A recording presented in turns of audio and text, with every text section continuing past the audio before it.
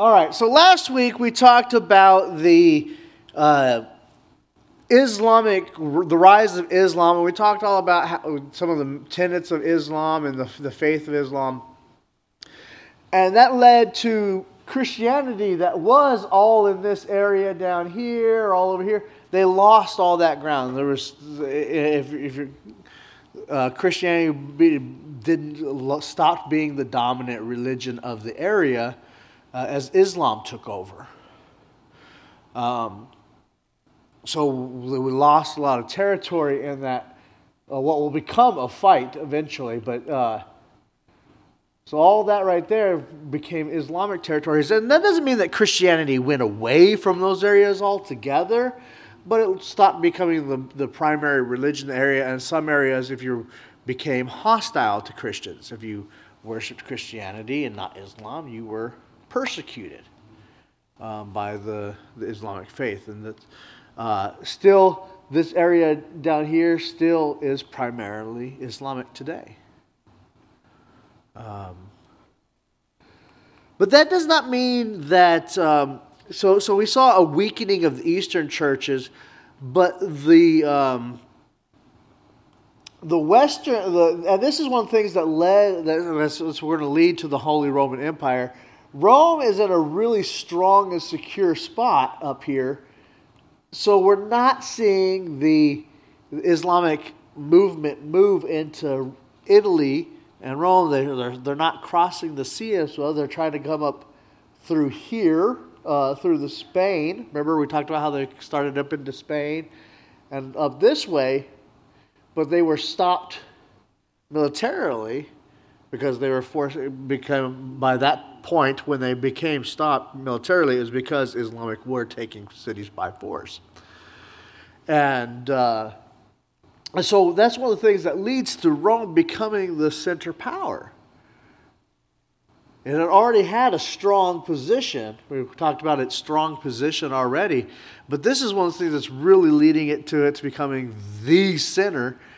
It's because places like Alexandria that had a strong church that rivaled Rome now is Islamic territory. Israel, Jerusalem, that's going to become Islamic territory. Even today, Israel, Jerusalem is split. Has a strong Islamic territory.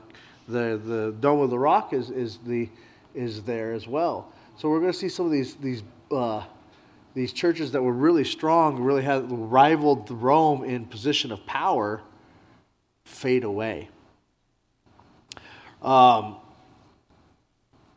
As Islamic takes over. And so, and this will also, this rise of Islamic power will actually lead towards what we know as the Crusades. And that's going to come up in the medieval period. But that doesn't mean that Christianity stopped growing. It's not like they just stopped growing as well. So today I thought what we'd do is we're going to talk about missionary movement in the West as Christianity spread into British, Germany, France, Italy, Spain, as it spread up into the Western world. And I'm going to give you a bunch of names. So I recommend that you open the Bible app and go to the fill-in notes section because I put most of those names in there. For your convenience and ease. Because it does get confusing. I ain't lying. But why I wanted to talk about this, because I do want to see that Christianity is spreading this way, and it's going to lead into what we see as feudalism. We're going to see the Holy Roman Empire get established by next week. And so we do need to establish that Christianity spread through this area. So let's start with the British Isles. The British Isles up here. Now we already saw that St. Patrick. Remember St. Patrick? Which country? Ireland. Thank you. You guys knew. Remember that one. between 590 and 800, it was like the the bright spot in culturality in the northern Europe. Um, but as Ireland is becomes strongly Christian, there's not the denominational spread between Catholic and other denominations. The Protestant denomination does not exist yet. So if we were to say Catholic, we would be right. But if we say Christian, we'd also be right. It's the same thing. Catholic just means universal. But the British Isles, that church sends out one man named Columbanus. He's going to go to the Swiss, and Columba. Got two separate people. They're going to go to he's going to go to the Scots. So we're seeing that the Irish church is going to be starting to spread as they're going to take serious the idea that we need to be missionaries. We need to go ye therefore and make disciples of all. So as they become established, they're going to start spreading the gospel themselves, and they're going to start setting up schools in Switzerland and to the Scots.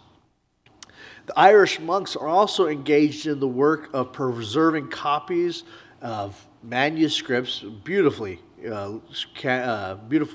manuscripts. And it's going to actually help preserve what we know of the medieval period, and the ancient classics are going to come because these monasteries are going to start preserving manuscripts. So wonderful. So one of the things that they do to, even though this is considered the Dark Ages, remember I don't like that term. They're preserving the information. It's a depression, is what it is. The Irish Church does not accept Roman control, however, until the 800s. That's when they will come under the Roman control. The 8th, 9th centuries, the Vikings will invade. All those Viking tales, that are mostly myth. The Vikings really do come and attack. So the 8th, 9th century. And so they'll have to come under the Roman control for protection and for money, because they're losing to the Vikings, who are pillaging unprotected monasteries. And so that, even though most of the Viking stuff we have is myth, that is real. They're coming and pillaging stuff, so they're actually going to fall and they're going to come into decay, and they're going to have to turn to the church in Rome for support.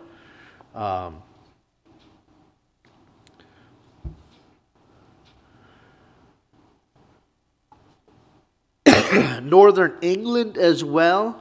Columba Monastery on the island of Iona and Aden carried the message of the gospel to the Northumbrians, which is northern Europe, northern England, the Northumbrians. I think we should have kept those names. Umbrians. We could have been the Umbrians. Lothlumbrians.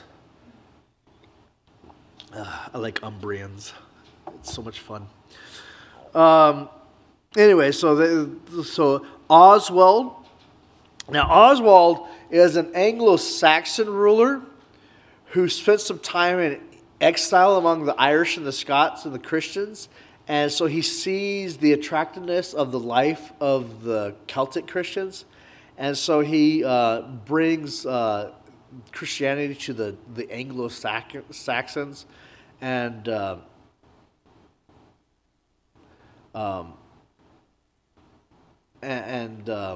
so he will. So Christianity will spread by Oswald to the. I'm trying not to go into too much other history other than there's a lot of British history I'm skipping. The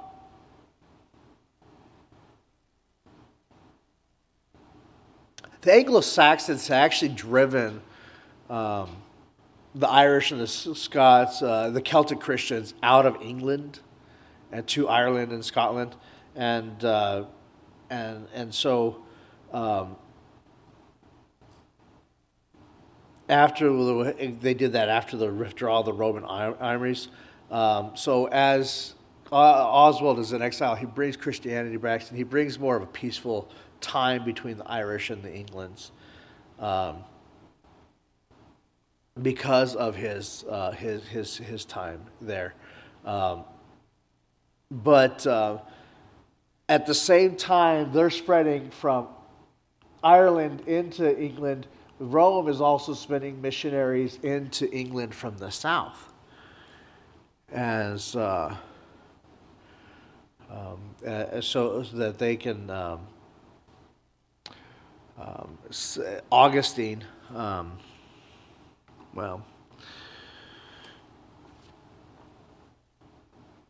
Augustine, the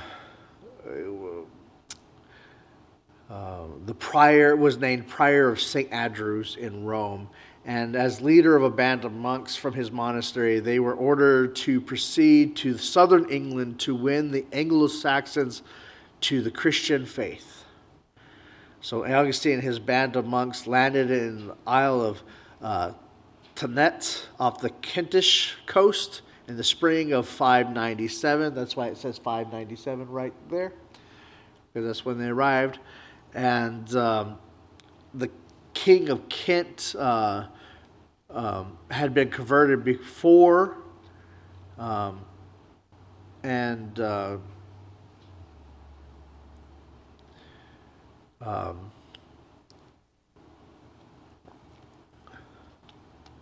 then the king Egbert influenced the missionaries. Egbert, which held the thought that Augustine was magic, and did not give permission to preach the gospel, but eventually did. And Egbert soon submitted himself for baptism, and large people accepted Christ. So we really credit Augustine and his monks in 597 for bringing Christianity to the British Isles, to the England area. England is going to play an important part in the history of America, as we know, but especially in our churches. Our churches are largely offshoots of people that left from the English churches. We're going to have some that left, obviously we have the Catholic Church that came from Rome, but a lot of the people, the Protestants, they left from, even though from the Church of England, they broke off from the Church of England. Now, Martin Luther, the most famous one we think of, he's actually German. But in our organization as a church, the way we do things now, largely comes from the transmission from Germany, France, and England. So this is going to play a large part. So we're going to, as we go further on in church history, this area over here still has a strong Orthodox church, but we're going to have to leave them behind in many regards. Not yet. But we're going to leave them behind in many regards because they don't play an important part in our history as we are now. Because isn't that what we're looking at? That's why I told you guys we're looking at how we got to where we're at. Right. And so we're going to have to leave some of that behind, even though we will see them from time to time.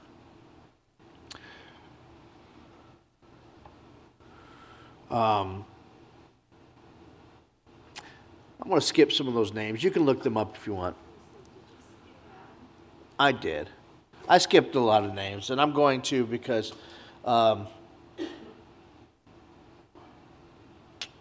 as I'm looking at this, I think there's a little too much European history that I'm not going to want to cover tonight. All right, let's go back to 00. Talk about the history of England. And I just don't think we're there right now.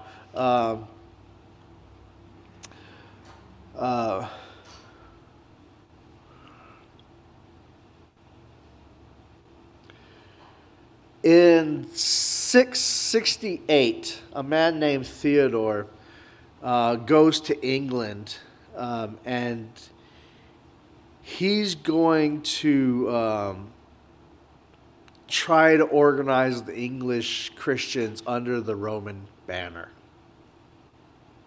And so he's going to set up dioceses and archbishops in order to bring the Anglican Church under the Roman Church. But this Anglican Church still exists today as the English Church, as it will eventually separate from the Roman Catholic Church.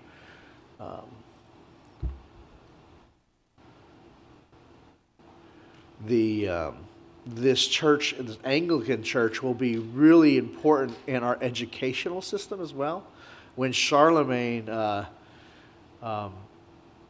wants to start setting up schools, he uses a lot of the English Church to do so.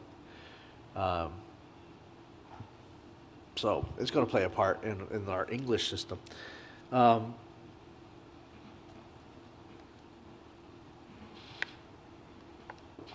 After the England is brought under the Roman control, and the missionaries leave England and they travel to Germany.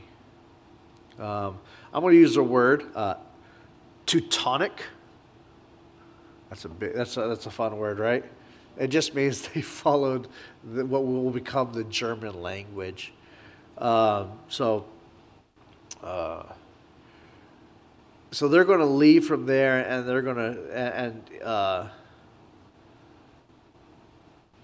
and they're going to start witnessing in Germany, which is interesting because they go through that area, but it's going to be marginally, because remember, Germany is largely a tribal system still, with lots of what we called barbarians in it. And I don't really care for that terminology, but it does. But they were largely not the civilized people. They were largely tribal, largely set up in that way. So it'll actually come after England that you start seeing the German. With a man named Boniface in 680, he was born from 680 to 755, also known as Winfrid. Brought the Germans east of the Rhine under the influence of the gospel.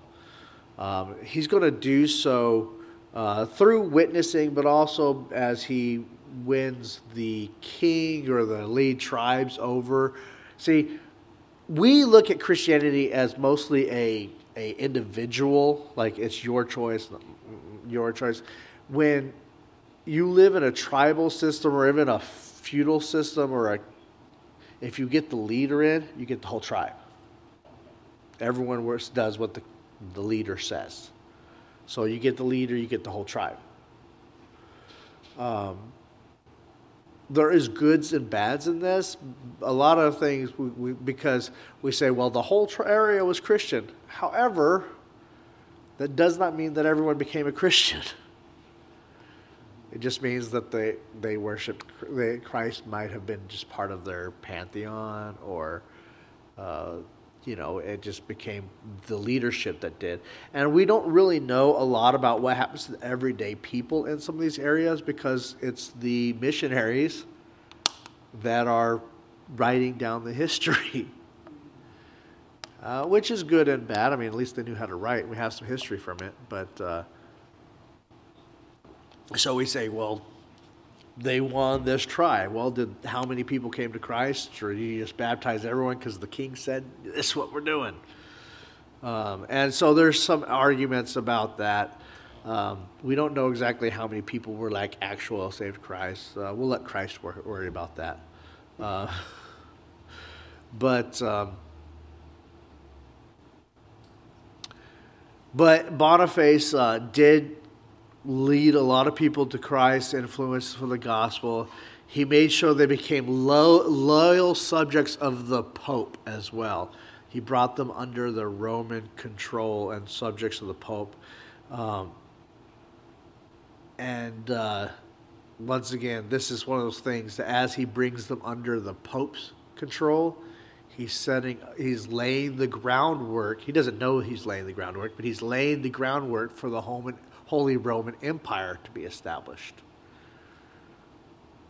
which is a huge. I keep throwing that word out, Holy Roman Empire. We're going to talk about that next week. But how many of you guys know what the Holy Roman Empire is Holy Roman Empire? Okay, I'll make sure we talk about it next week. The Holy Roman Empire is basically a real quick statement that we will talk about in great detail next week. Was a time which the Roman Church was the kingship, the emperor, or controlled it at least. And so it's the Holy Roman Empire under Charlemagne.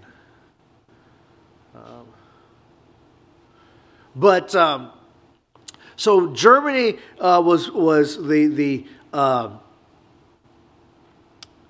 as Boniface he's in Germany, and he's cutting down oaks which were sacred to Thor. You guys know Thor, not the guy from the comic book, but similar. He's cutting down the trees that are sacred to them. They're making chapels from the timber. He's winning the Hessian people to Roman Christianity. He eventually makes his way up to Archbishop by the Pope Gregory III. He was the first person to use women missionaries. His cousin Lioba, and I say the first person. There are women that are missionaries in the New Testament, but as Christianity became the dominant, it quickly fell in stride with the dominant provision of the time, as women being under men, were seen as property. So it very quickly Christianity fell in line with that, and so women were not allowed to be missionaries up until this time. So in the 700s is when you start seeing women becoming missionaries, and being put in charge of convents. So she's actually going to start up what will become the nunneries, the convents where the nuns are in the 700s. As she helps to win Germans to Christ, where women are gathering together and starting that. She's learned it in the scriptures. She's learned it in the church fathers. She knows canonical laws. And so she really starts out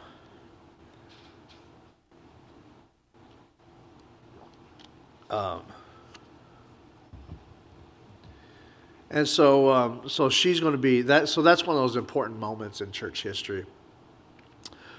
Sometime later, Charlemagne will, I'm going to use quotations, convert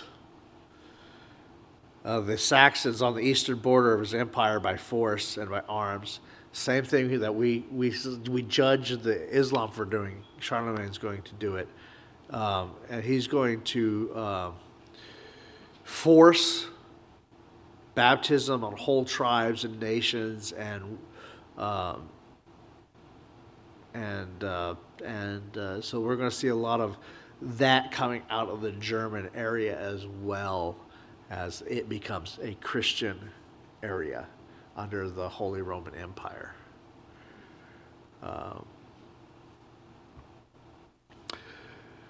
Lowland countries. Willibrord, 650 to 739. He's going to win the areas of Holland and Belgium to papal allegiance about 690. I think that's all I'm going to say about that. Italy, between 560 and 640, the Lombards, who had been converted to Arian Christianity. Now, we are talking about Arian Christianity. This is going to stretch your mind. Anyone remember what Arian Christianity was?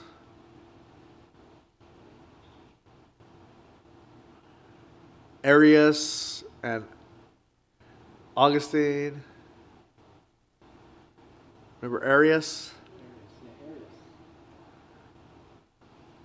All right. Arius was that one who said that Jesus was God, but created the first created being, but was God, just not the same as God, not the same essence as God, but the same substance as God. And remember, Arius got control. So the Lombards will convert to Arian Christianity,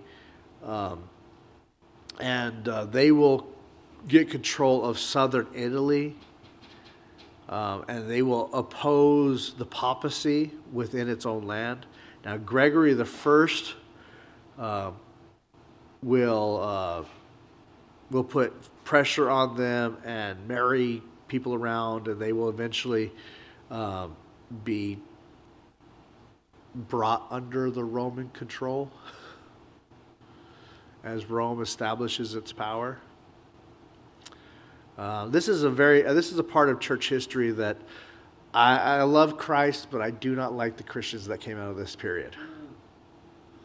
As it becomes secularized, we'll talk about this more next week as we talk about the Holy Roman Empire. As it becomes secularized, I really hate the Christians that come out of this period. It really bothers me what we see with the forced baptisms like that, like water is magic and will save your soul. These are the kind of things that we see in the movies that you're all like, that make Christians look bad. They come out of this kind of period. Because, they were being, it was Christianity became a way to make a violent people docile. Bring them under Jesus and they won't fight back. Destroy all their gods and they won't fight back. Which is the exact same things that we saw the Bible, out of the Bible says not to do. So it really bothers me. Dang.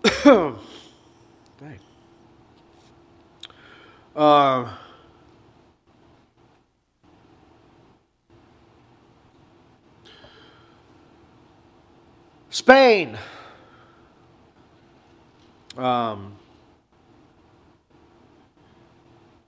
Spain will offer a challenge to the Roman Church. In the Third Council of Toledo, the King of Spain, Ricard, announced in favor of Orthodox Christian, like in the East, and he will bring division in the Christianities. But Spain also is dealing with the Muslims coming up from across the border there. Now remember, the Muslims are also coming by force as well at this time period. So you have the Romans starting to take people by force over here, some over here, and the Muslims coming up and taking people by force. It's becoming a holy war where you try to give it the most converts by force. How do you like that theology? It's what it is, and so a lot of times when Islam looks at America, they don't see they see us still trying to do this with Christianity, because some people are. When we go over to the Muslim areas with our wars and our militaries, they call us we have Christian names, we have American names. We don't have Christian names, but they view us as a American Christian. Everyone's American Christians, right? They're still seeing us fight the same thing. That's what they're saying. So when we say, well, that's not what we're doing, but that's what they're seeing. They're seeing us still fight a holy war. That's why a lot of times we talk about the jihad, and they're bringing that holy war, because they see us still trying to force Christianity on them. And so they're going to fight back with Islam. They're going to fight back in the same way. It's a holy war. Something that's been going on for thousands of years, as we see this holy war continue. And so we're going to see this kind of fighting going on. And so Spain is really kind of in between, and they're going to be one of the grounds that's going to see a lot of problems in this area.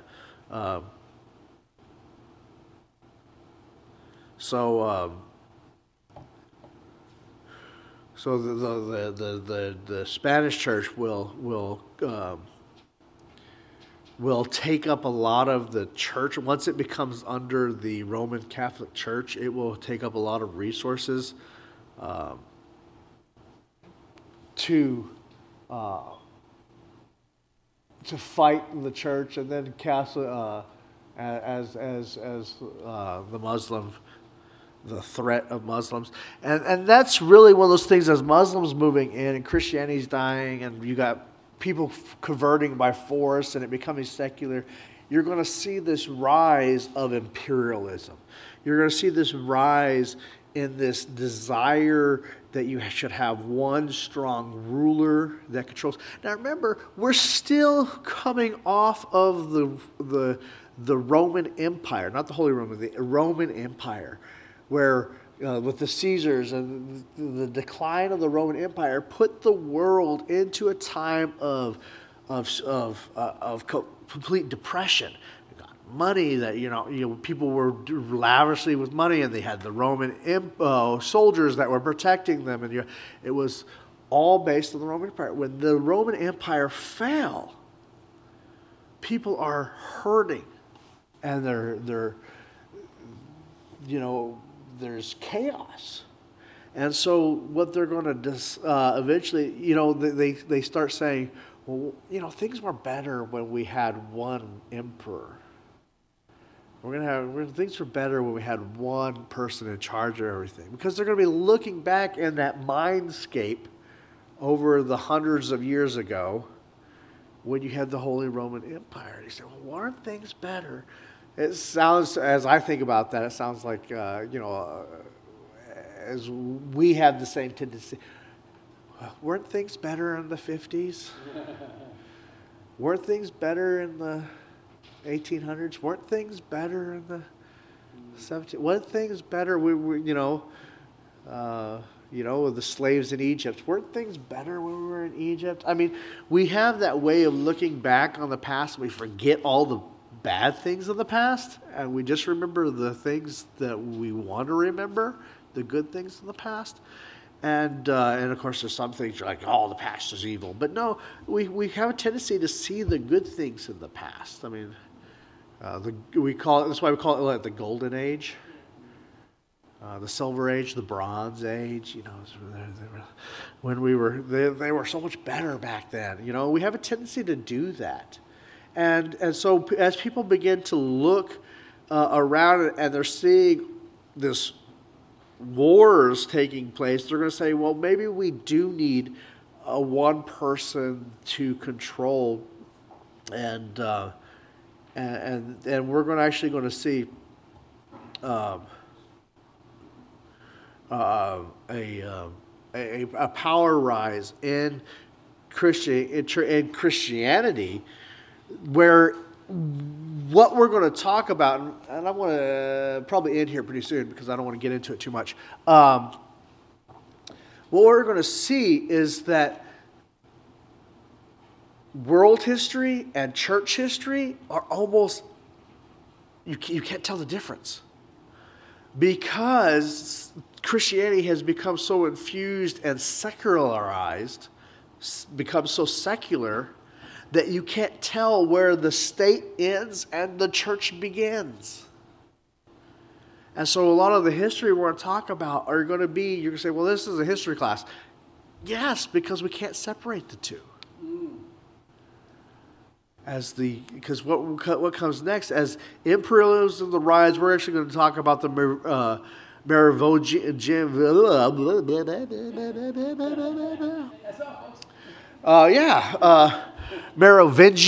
there's that word, Merovingian, and the Carolingian dynasties that will arise in this time period, and they're going to, and what that's going to do is that you're going to start seeing this rise of this desire to have an emperor again. And that's going to lead to the Holy Roman Empire. Now, that's going to be a short-lived empire, mostly because Charlemagne's kids are idiots.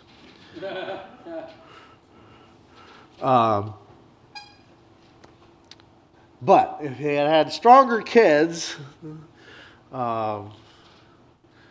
but, well, it's never just one thing. But, so we're going to see that,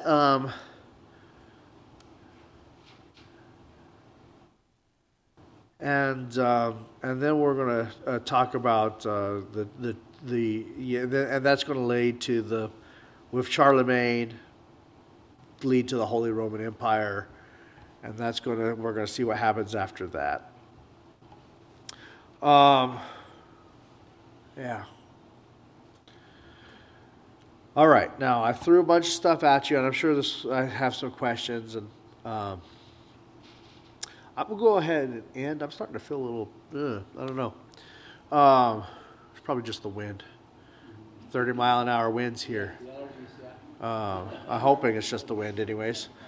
But I'm going to go ahead and end there. We're going to pray, and then I'm going to let Rudy have a minute. He wants to take a minute, so we're going to let Rudy take a minute. He has an announcement. So let's pray, and then Rudy can come on up and tell us all about his announcement. Father God, Lord, we just praise you today, Lord. We pray that you just keep us safe in your arms, Lord. That we pray that, Lord, for me, when I study church history, we're coming to a part where I struggle. I struggle with being interested, but I also struggle with the way that I see. It just seems so far from you, Lord. I pray that we remember this section so that we may grow close to you and not repeat it. Lord, that we may find your glory in those who are true to you during this time period. Lord, I pray that you help us to see that we can learn from this as you are at work, even here, in this time that seems so dark to me, Lord. I pray that you just help us to find that light as we worship you. In Jesus' name I pray. Amen. All right, Rudy, come on up here and tell us your announcement.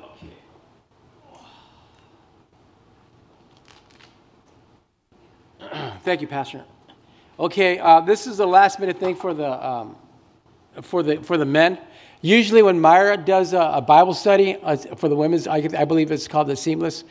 In the past, we used to do together. The men's will go on this side, the women will go on that side. I'm going to be teaching on the Kingdom Men, also because with the video. And then it has a little homework to it too. So I really, really, really recommend guys to come. It will help us. Here's a little statement it says right here. It says right, every man's destiny, every woman's dream. And so it kind of helps us out. It helps our relationship, not only with our wives and family and kids. It's also in the work environment, also in the government area. And it goes on, it goes on, it goes on. And this will talk about how to be a father, a better man, a kingdom man, which is what it means. It means under the lordship, under the umbrella of the lordship of Jesus Christ, which is in obedience. So it starts tomorrow at 6 p.m. If you guys can make it, there's a sign-up sheet on the back. I already have a few guys down here. Again, I apologize. It was like a last-minute thing, but it's pretty good. And it's a new year, so we want to get it started again. Thank you guys. Hope to see you tomorrow. God bless.